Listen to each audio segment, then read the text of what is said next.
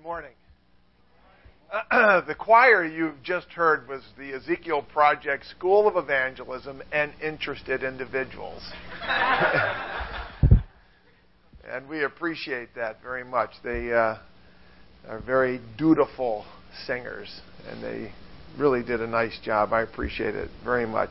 A number of years ago, there was a book written with a French title. And it was the title of it was The Main Character. And the title of the book was named Papillon. And so some people say Papillon, but the French would say Papillon. And it means butterfly. That's what it means. But it's about a man, and they called him Papillon. And he is a criminal. He is a certifiable criminal, and I think he sent to Australia when it was a penal colony, and it was.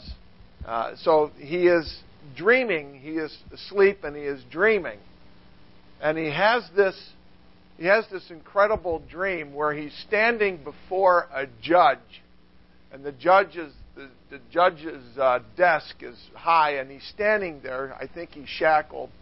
And the judge looks at him and points his finger at him, and he says, I convict you of the worst crime imaginable. And Papillon looks at him, and he says, what crime is that? And the judge looks down at him and he says, the crime of a wasted life. And Papillon, almost imperceptibly, whispers under his breath to the judge, guilty. Guilty. That's the title of our little discussion, is the tragedy of a wasted life. And I'd like us to look at two passages concurrently, that is, simultaneously. And the two passages are found in Matthew 6 and in 1 John chapter 2. Matthew 6 and in 1 John chapter 2. So put your fingers, that's why we have 10. And we're going to go back and forth. Okie doke? We're going to go back and forth with these passages. And I'd like us to look at these two passages because it'll really, really help us. And I think, notice what it says in Matthew chapter 6, verse 19. It says, lay up not for yourselves treasures upon earth, where moth and rust doth corrupt, and where thieves break through and steal. But lay up for yourselves treasures in heaven, where neither moth nor rust doth corrupt, and where thieves do not break through nor steal.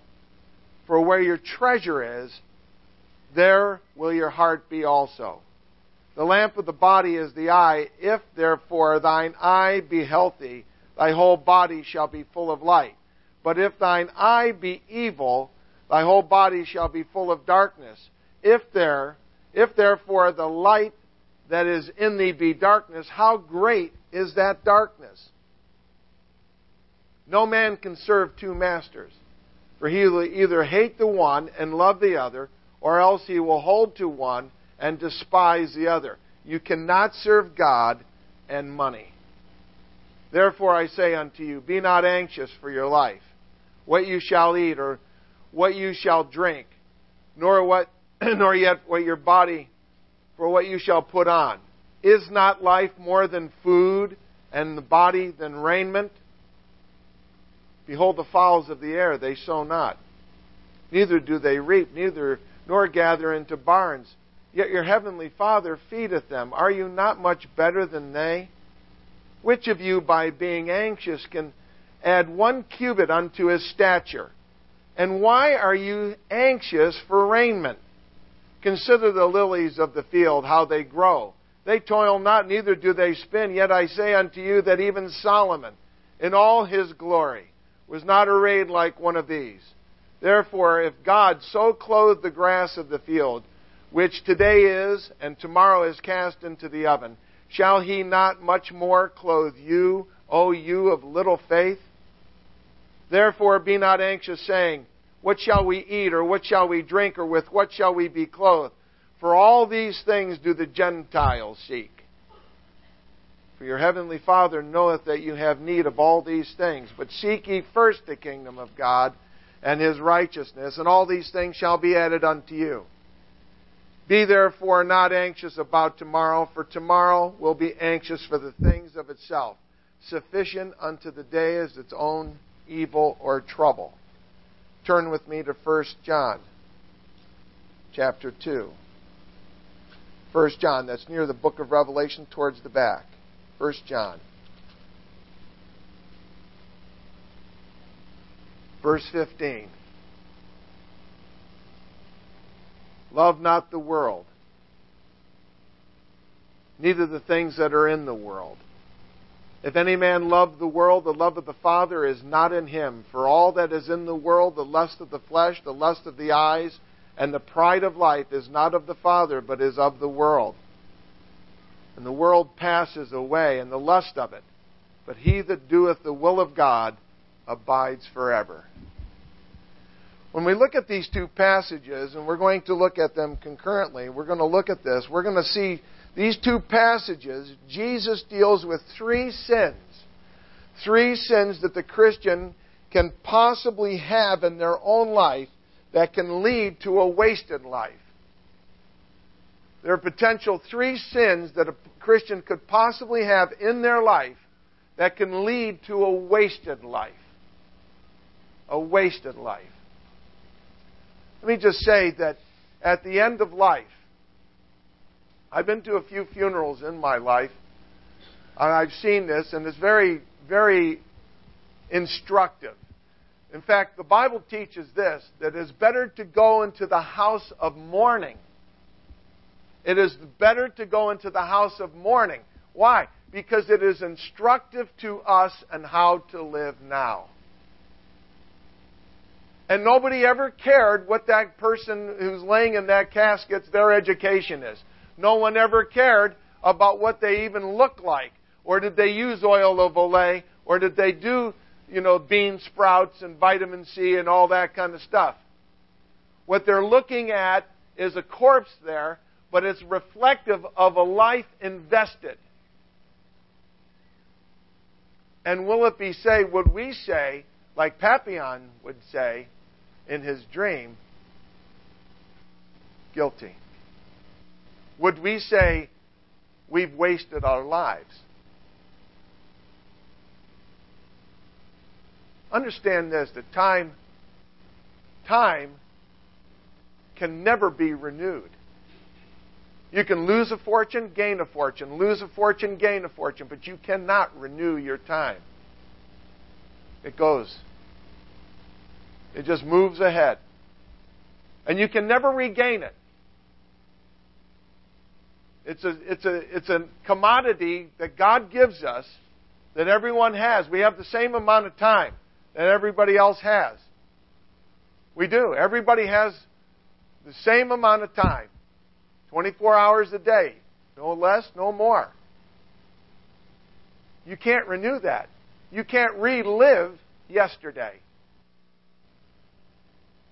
You can only invest now and for eternity. What's it going to be? What's it going to be? Because, mark this one, before you know it, you're 50. Or 60. Or 70. And you're looking at 80. Or 90. And you're looking for that great party if you're going to make it to the century mark. How many people you know made it to 100? I met one woman, and I did her funeral because she eventually died at 106.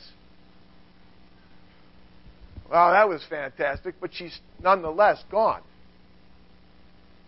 What are we investing? What are we doing? These two passages that I've read, Jesus deals with three sins. And what are these sins that could really ruin our lives? Really hurt our lives in terms of causing us to waste our life? Well, he deals with the sin of the flesh. The sin of the flesh. And we see this in Matthew 6, and also we see it in 1 John. And I hope you kept your fingers there, and it's kind of tough sometimes to do that, but keep your fingers there and look at this. We see a negative command. Lay not up for yourselves treasures upon the earth. Just a question I have for you. What do you think that means? I mean, if you were to just say, this means what? What do you think that is really telling us? Is the priority that we are looking for a car? Is the priority a cool house with granite countertops? Is the priority, what is it? Lay not up for yourselves treasures upon the earth. What do you think that means? And what do you think that means for you? And so we have the sins of the flesh. It's a negative command.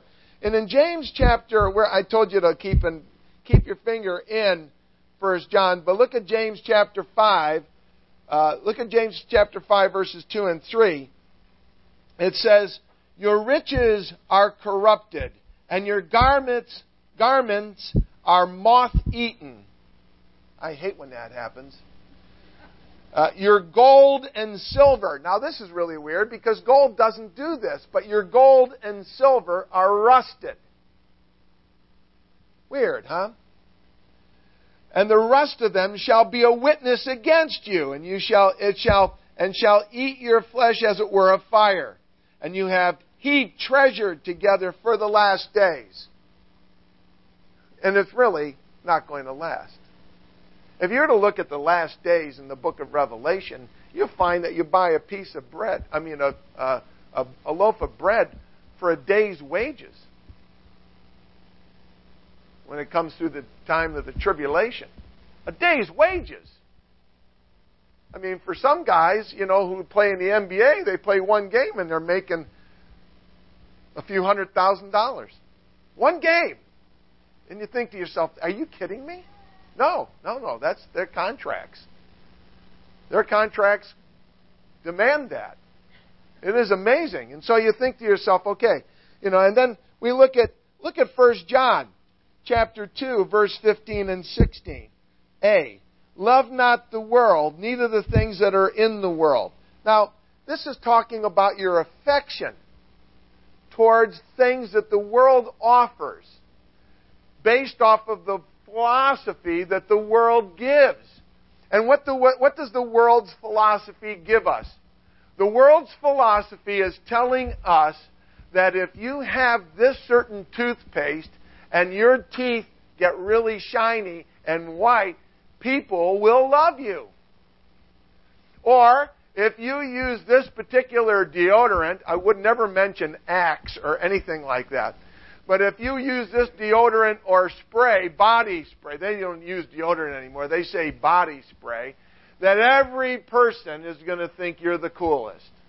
Or if you wear these particular shoes with the pump on it, you'll be able to take the stairs 3 at a clip, even if you're 90.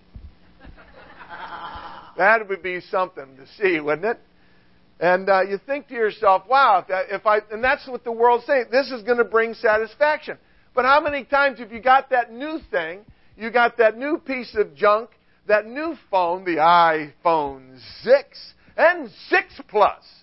This is going to bring you, or actually, it's going to bring the world to you. And it's going to be incredible, and you'll be somebody. And you'll be happy. And then how many times you've gone, 2 years later, I need the iPhone 8. I need the iPhone 8.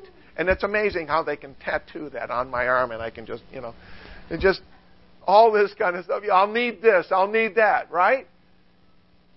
It never ends. That's what the book of Proverbs says. It's amazing how, the book of Proverbs, Schroeder, loose paraphrase, says that you look at the eyes of man and they constantly want and are never satisfied. Never satisfied. And this is exactly what the world tells us. Oh, the world tells us, it's going to be satisfaction. No satisfaction. None. No satisfaction. None. It's going to be if there's any, it's going to be short-lived. And notice what he says.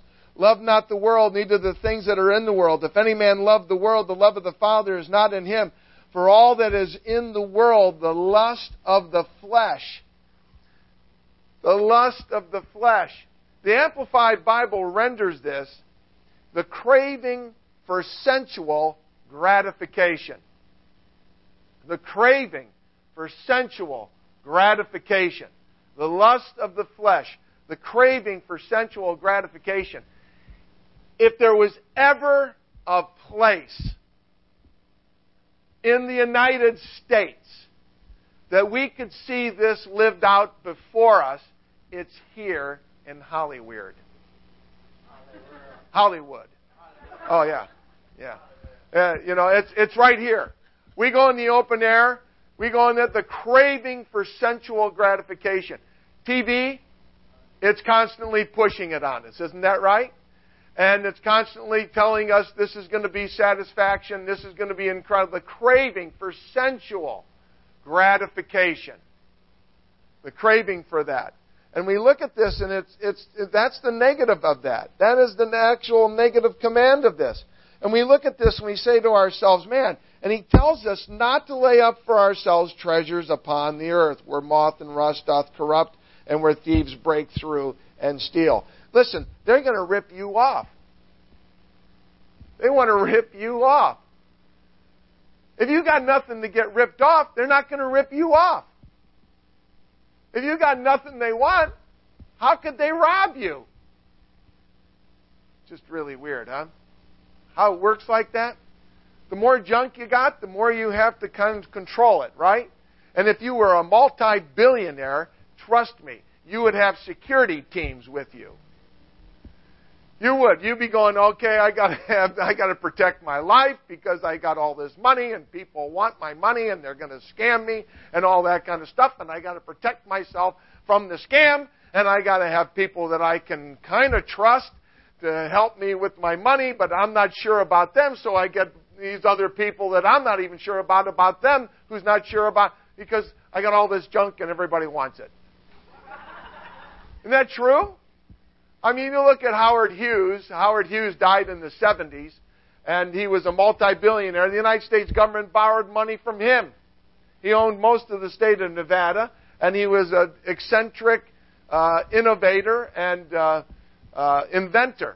He was an incredible, like a genius, mechanical genius. And it's just really amazing. He made so much money with Hughes Aircraft and Hughes Communications, etc., that kind of thing. And it's really amazing because everybody, when he died in a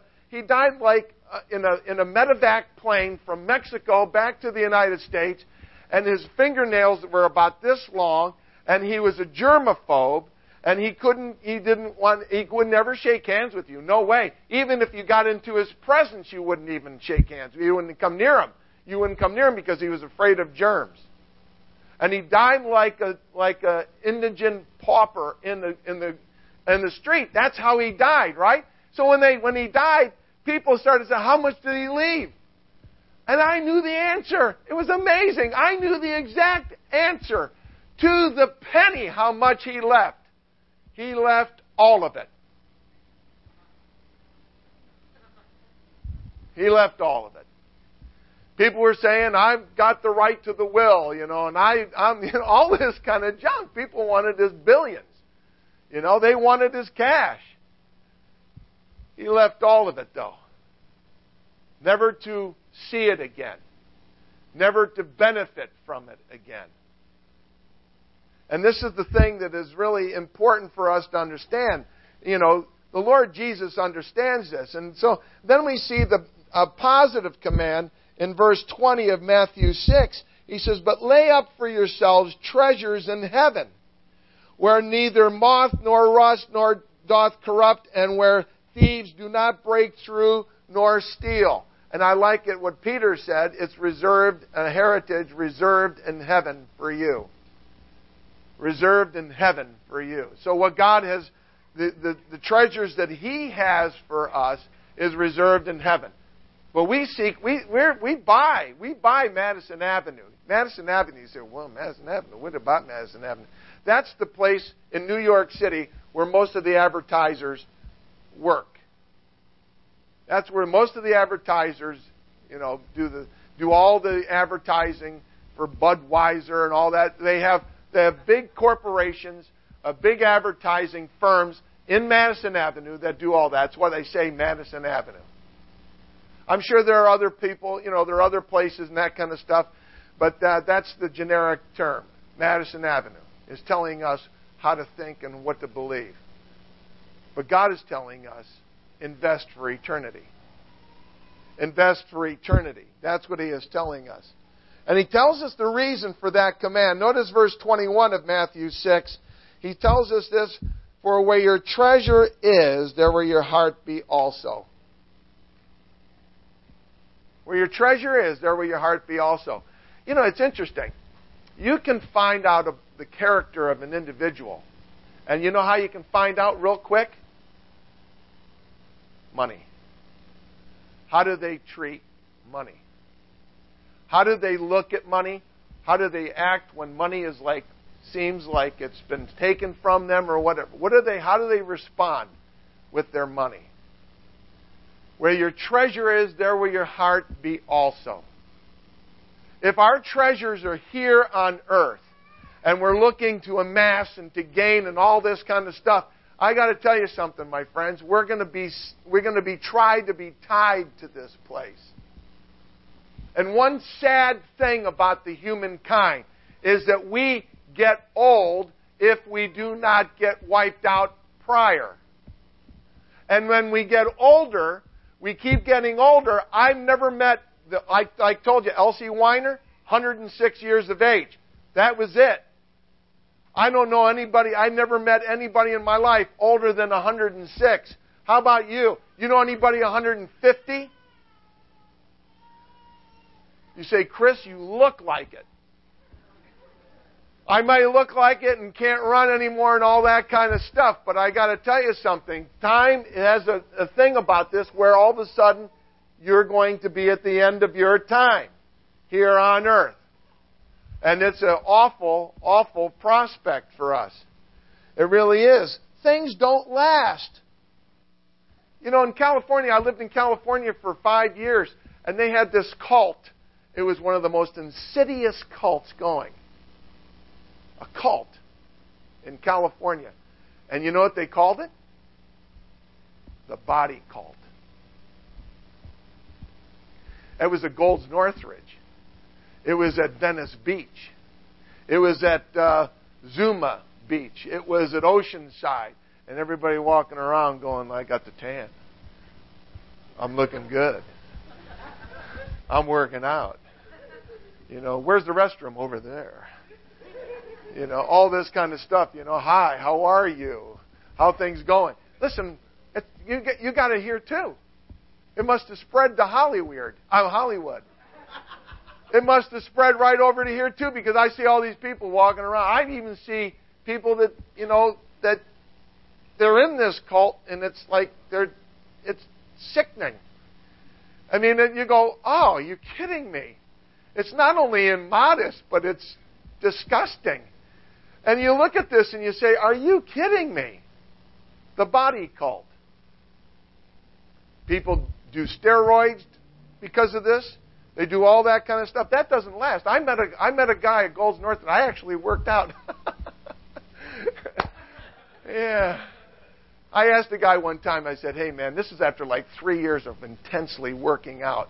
I said, hey, his name was John. I said, John, what do you think, man? This guy was Mr. California. And I said, what do you, John, what do you think? He goes, you got a great swimmer's physique. I look like I don't know what that meant. And I think to myself, this guy, see, for me to get and look chiseled and all that kind of stuff, I'm 6'5.5". For me to do that, I got to go up to about 265, and I got to do the steroid. And this guy that I'm mentioning, he did that very thing. And he was chiseled. But at the age of 50, this guy was almost dead.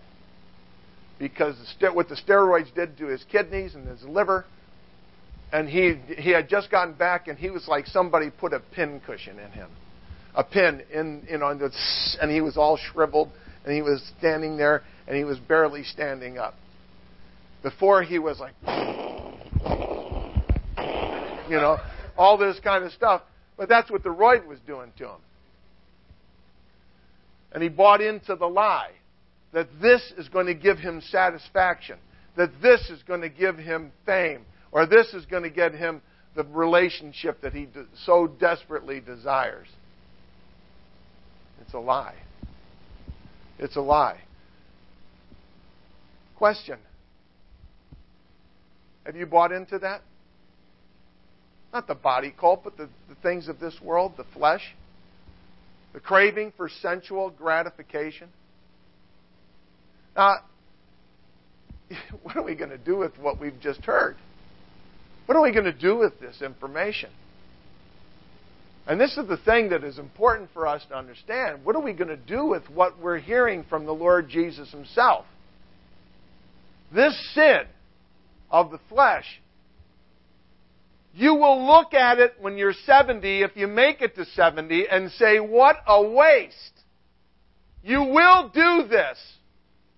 Especially if a doctor tells you you have lymphoma, or if a doctor tells you you need a kidney transplant, or if a doctor tells you your life is over. I'm sorry, I can't help you anymore.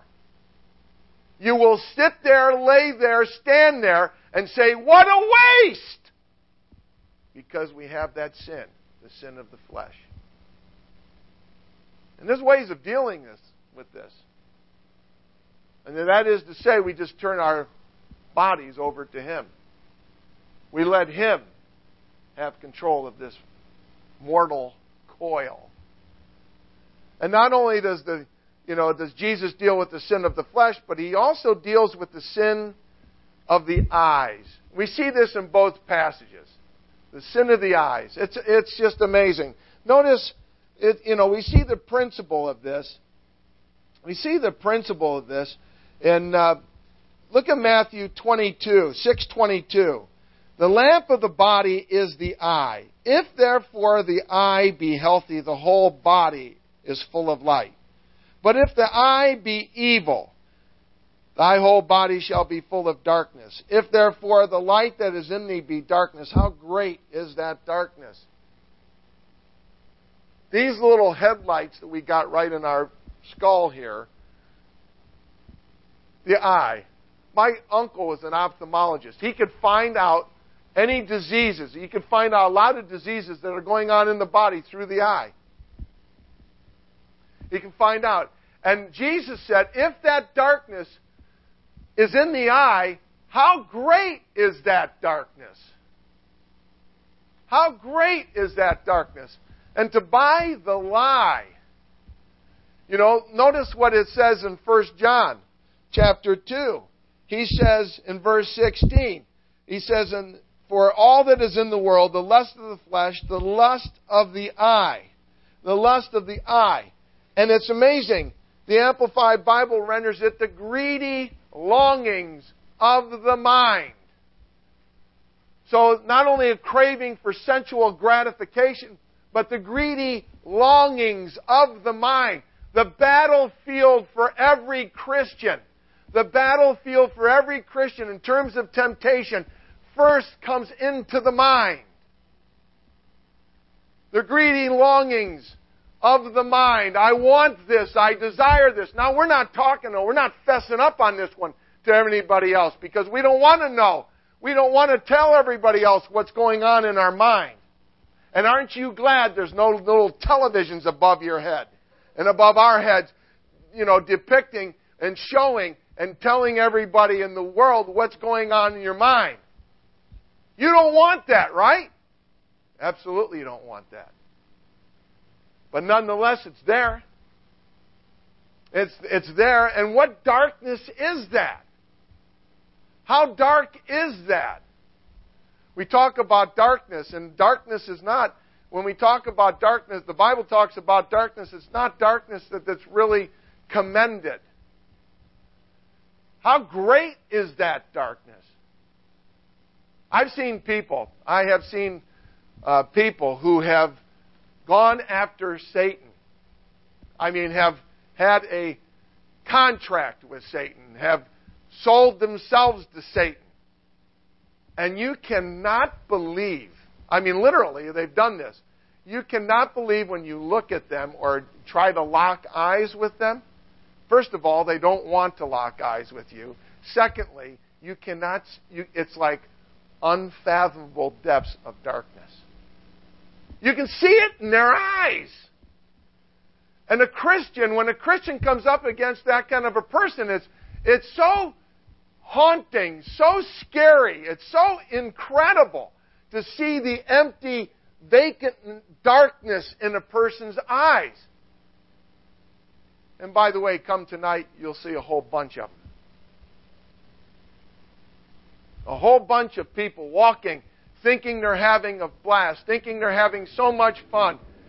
But the emptiness that's inside, it's incredible. And that's what the world does. That is what the world does. The emptiness, the darkness, the greedy longings of the mind. And we see the product of that. We see that's the principle of this. But notice the product. The product is that they will hate one. Notice verse 23. It says, but if thine eye be evil, the whole body shall be full of darkness. And if that light that is in thee be darkness, how great is our darkness? You cannot serve two masters. So you either hate the one and love the other, or you will hold to one and despise the other. You can't do it. You will hate one. You cannot serve God and money. You cannot serve God and money. I want to tell you something. Folks, understand something here. Many of you are working for careers that you can make money. But how long are you going to make that money? And we got Pete here. Pete can tell you how to invest for the years ahead, right?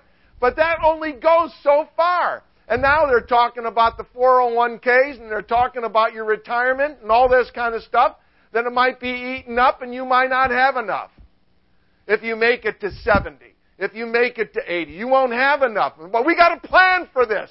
What about eternity? How about we plan for eternity? How about we plan for when we are not here anymore? Life insurance. You got to have life insurance. I always was bugged by life insurance because I can never see the benefit for me.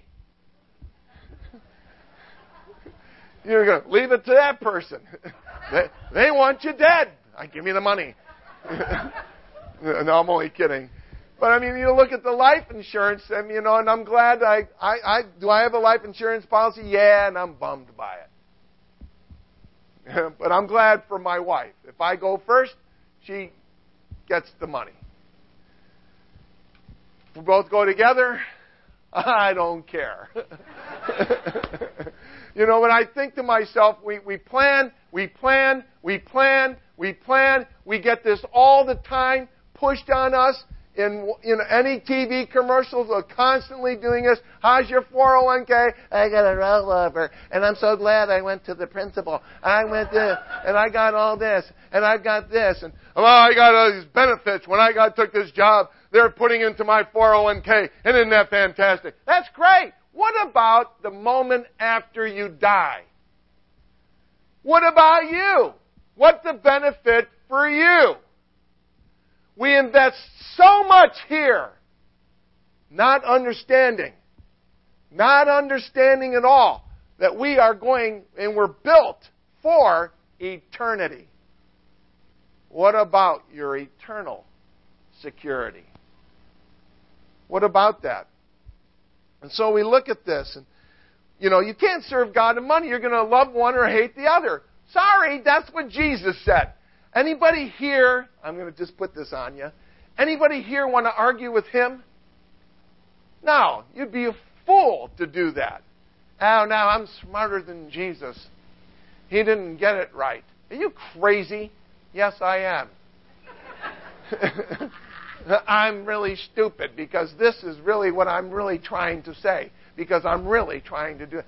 Listen, this is not at all what the Lord Jesus is telling. He is telling us that it's not worth it, number one, and it will never satisfy, number two, and it's never enough.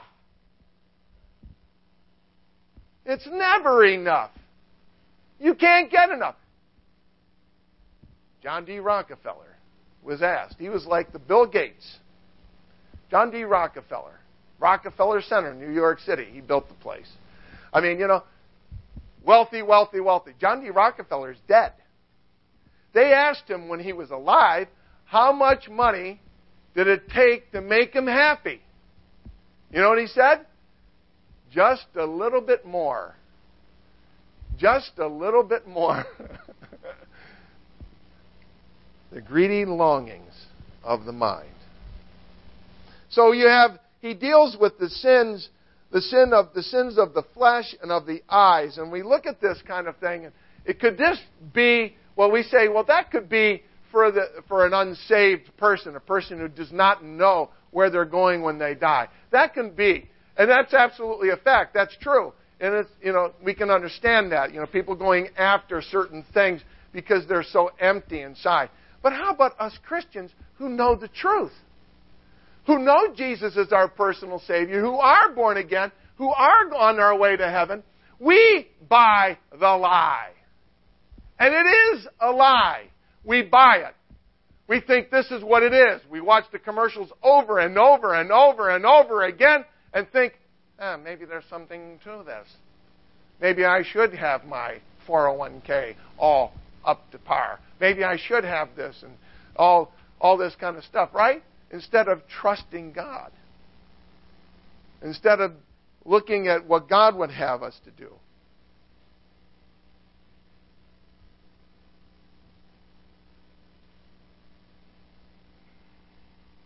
Do you have that?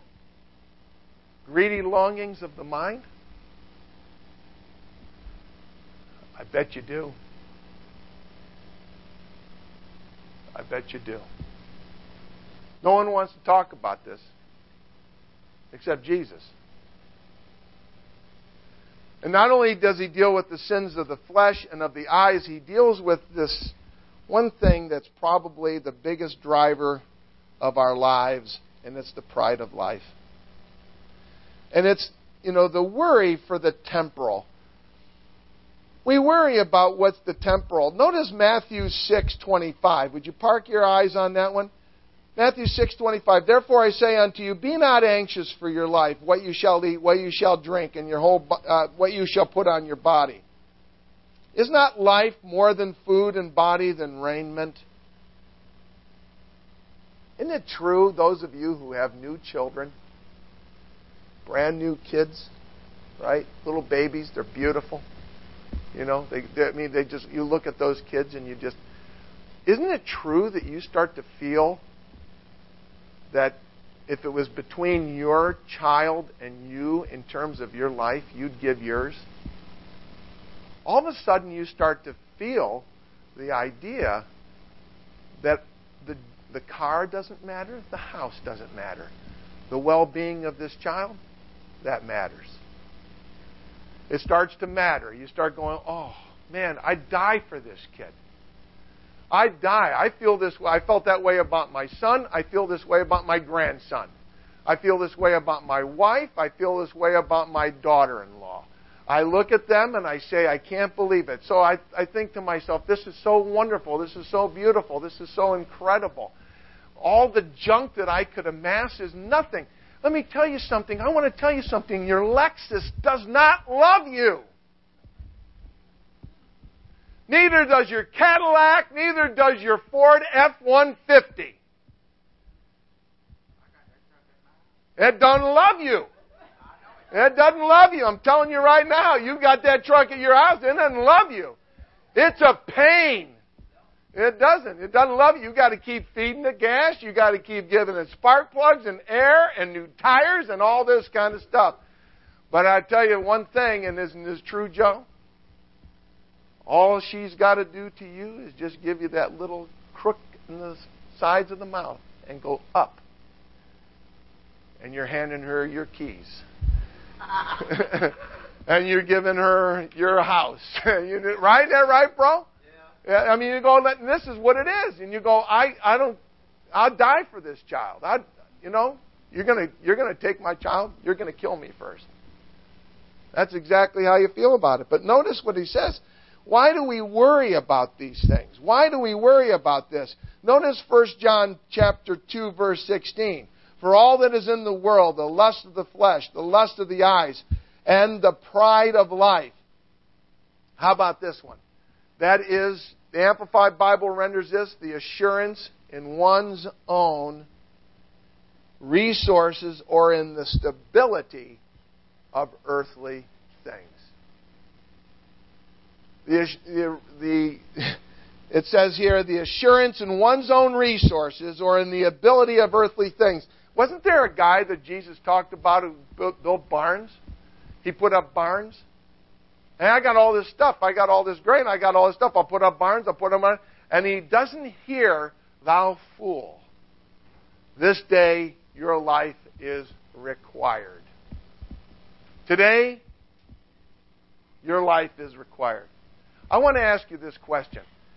What would you change? I mean, really, what would you change right now if you knew that you were going to die tomorrow?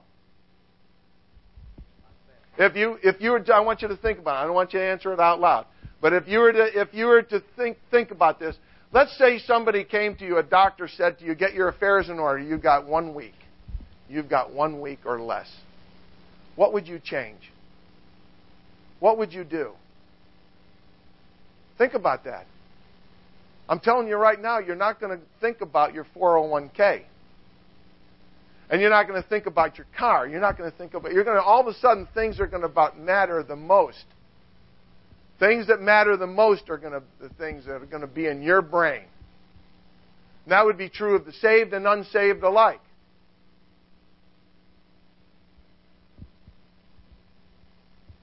Or could it be,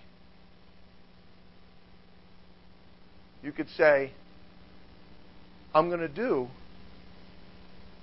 this next week, if I knew I was going to die a week from today, I'm going to do this next week what I've always done. And that's His will. And then I will commend myself and I'll pray and I'll lay my head on the pillow on Saturday night, commend myself to Him, and wake up in glory with no worries. Is that possible? You betcha it's possible. Because you're not trusting you, you're trusting Him.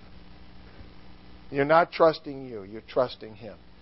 And the wisdom of that, notice what he says in verse 17 of 1 John chapter 2. And the world passes away, and the lust of it.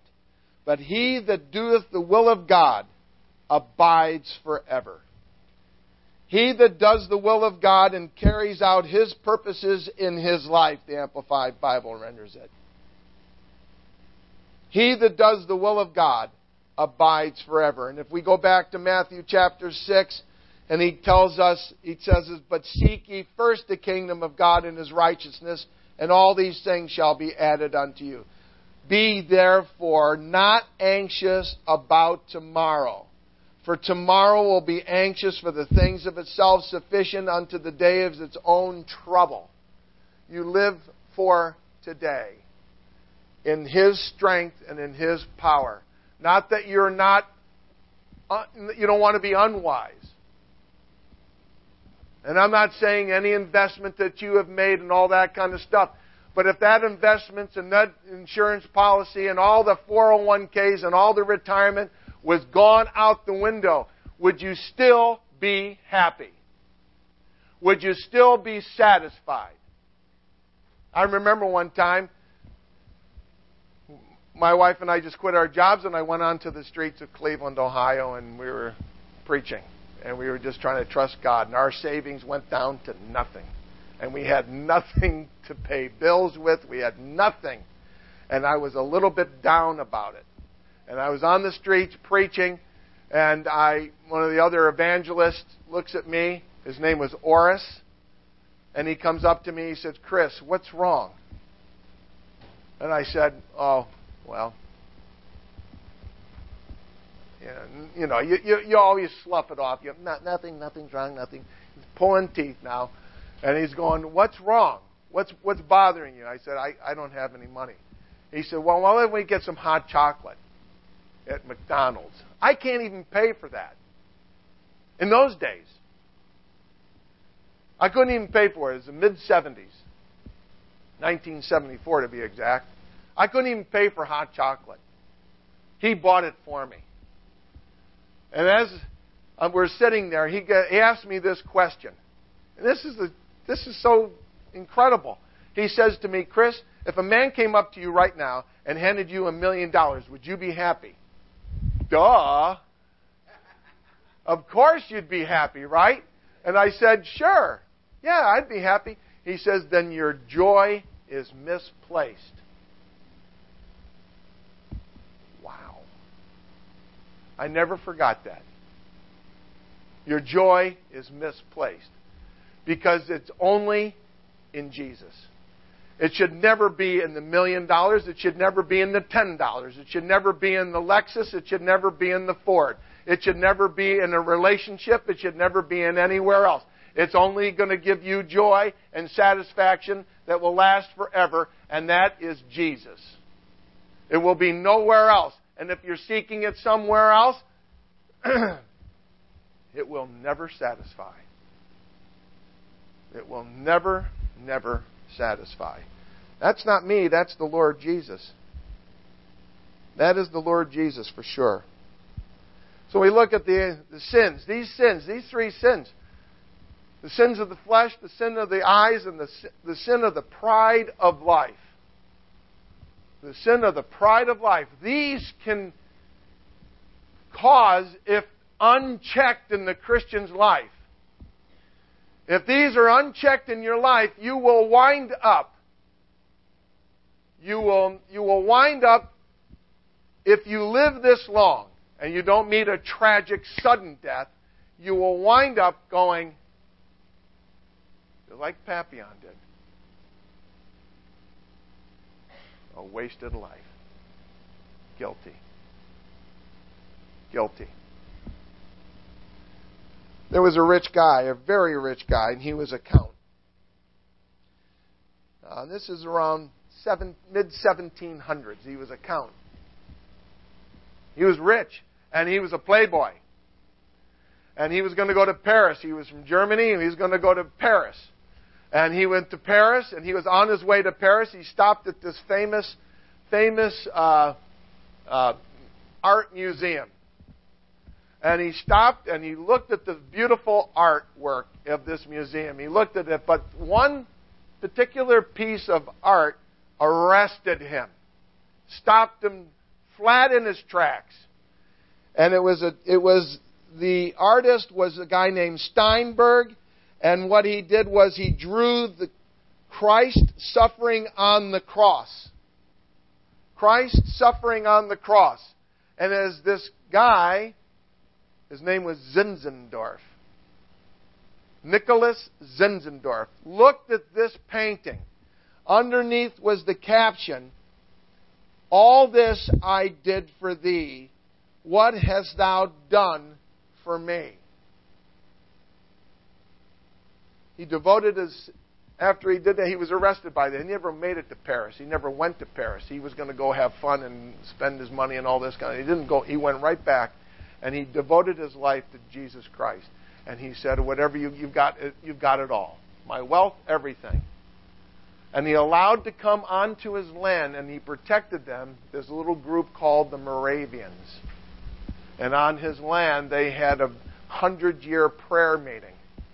A 100-year prayer meeting, not just like every Wednesday, consistently through. And missionaries went all over. and all over the world, the Moravians. It was the Moravians that led John Wesley, the great preacher, to Christ.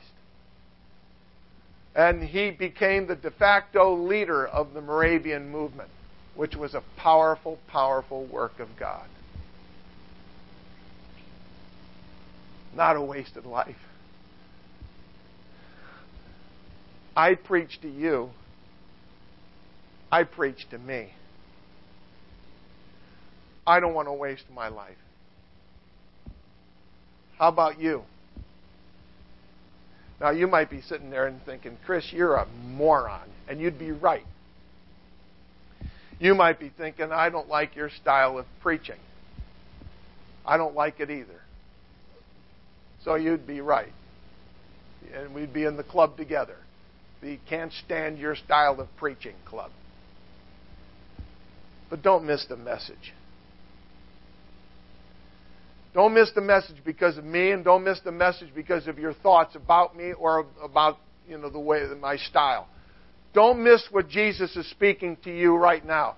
Don't miss it. If you've never trusted Jesus Christ as your personal Savior, understand this, and I wanted to get this quote right. I said a quote during the breaking of bread, and I want to get this quote right. It's one of the best quotes I've ever heard. It's the opening line of any book. You've seen The Tale of Two Cities, right? What's that? How's that go? How was that? How's that go? The best of times, the worst of times. That's some of these opening lines that get you. They're incredible, right? This is the best opening line of all time besides the Bible. In the beginning, God. This, what I'm about to quote to you, is the best opening line I've ever heard of any book, secular, religious, doesn't matter. This is the best. You ready for this? And I tried to quote it today and blew it huge. I don't want to do it. I am Kindle. I have the book on Kindle, and I have it right here. Okay. Christianity, listen to this, is the only major religion to have that's its central event.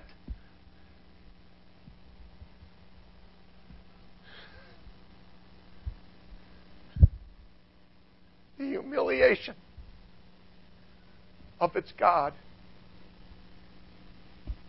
Christianity is the only major religion to have as its central event the humiliation of its God. I would like to know what other religion does that. Where the God came down and became a man and died in my place. And how could I ever? No wonder Zinzendorf was so touched by that painting. I have died. I have suffered for you. What have you done for me? If I've received Christ as my personal Savior, what in the world are we doing with what He is giving us?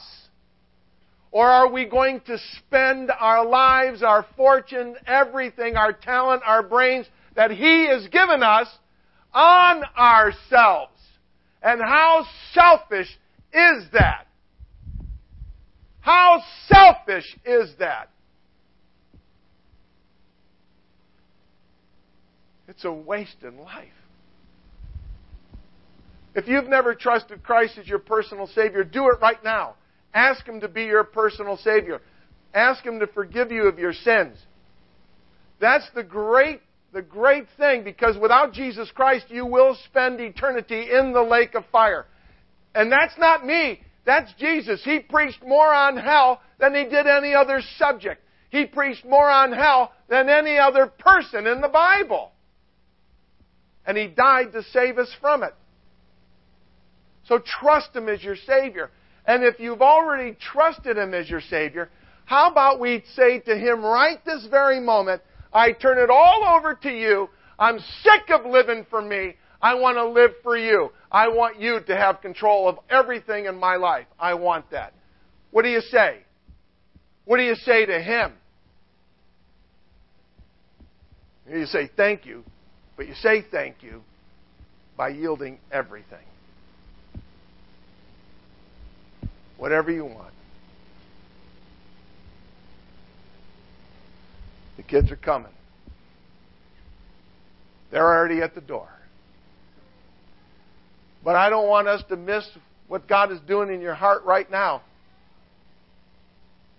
Some of you are just shining me on and blowing this whole thing off. You know why? Because you know it's true. You know this is true.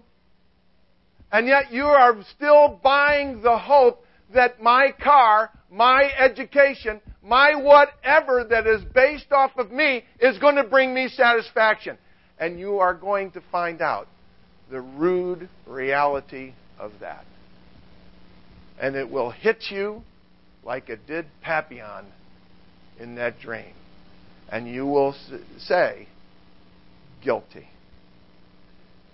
Guilty. Father, we just come before you. And we ask you that you would help us to live for you. You died for us. We want to live for you. And you promised us strength for today. For this very moment, we want to live for you. We don't want to say that we've wasted our lives and our time and our talent and all the stuff that you have given to us. We want to use it for you because we want it to count forever. Help us, we pray. Help us and show us what that means. Every one of us. And help us to be willing to turn it all over to you. And we ask these things in Jesus' name. Amen. Folks, just one other word. Thank you for having us.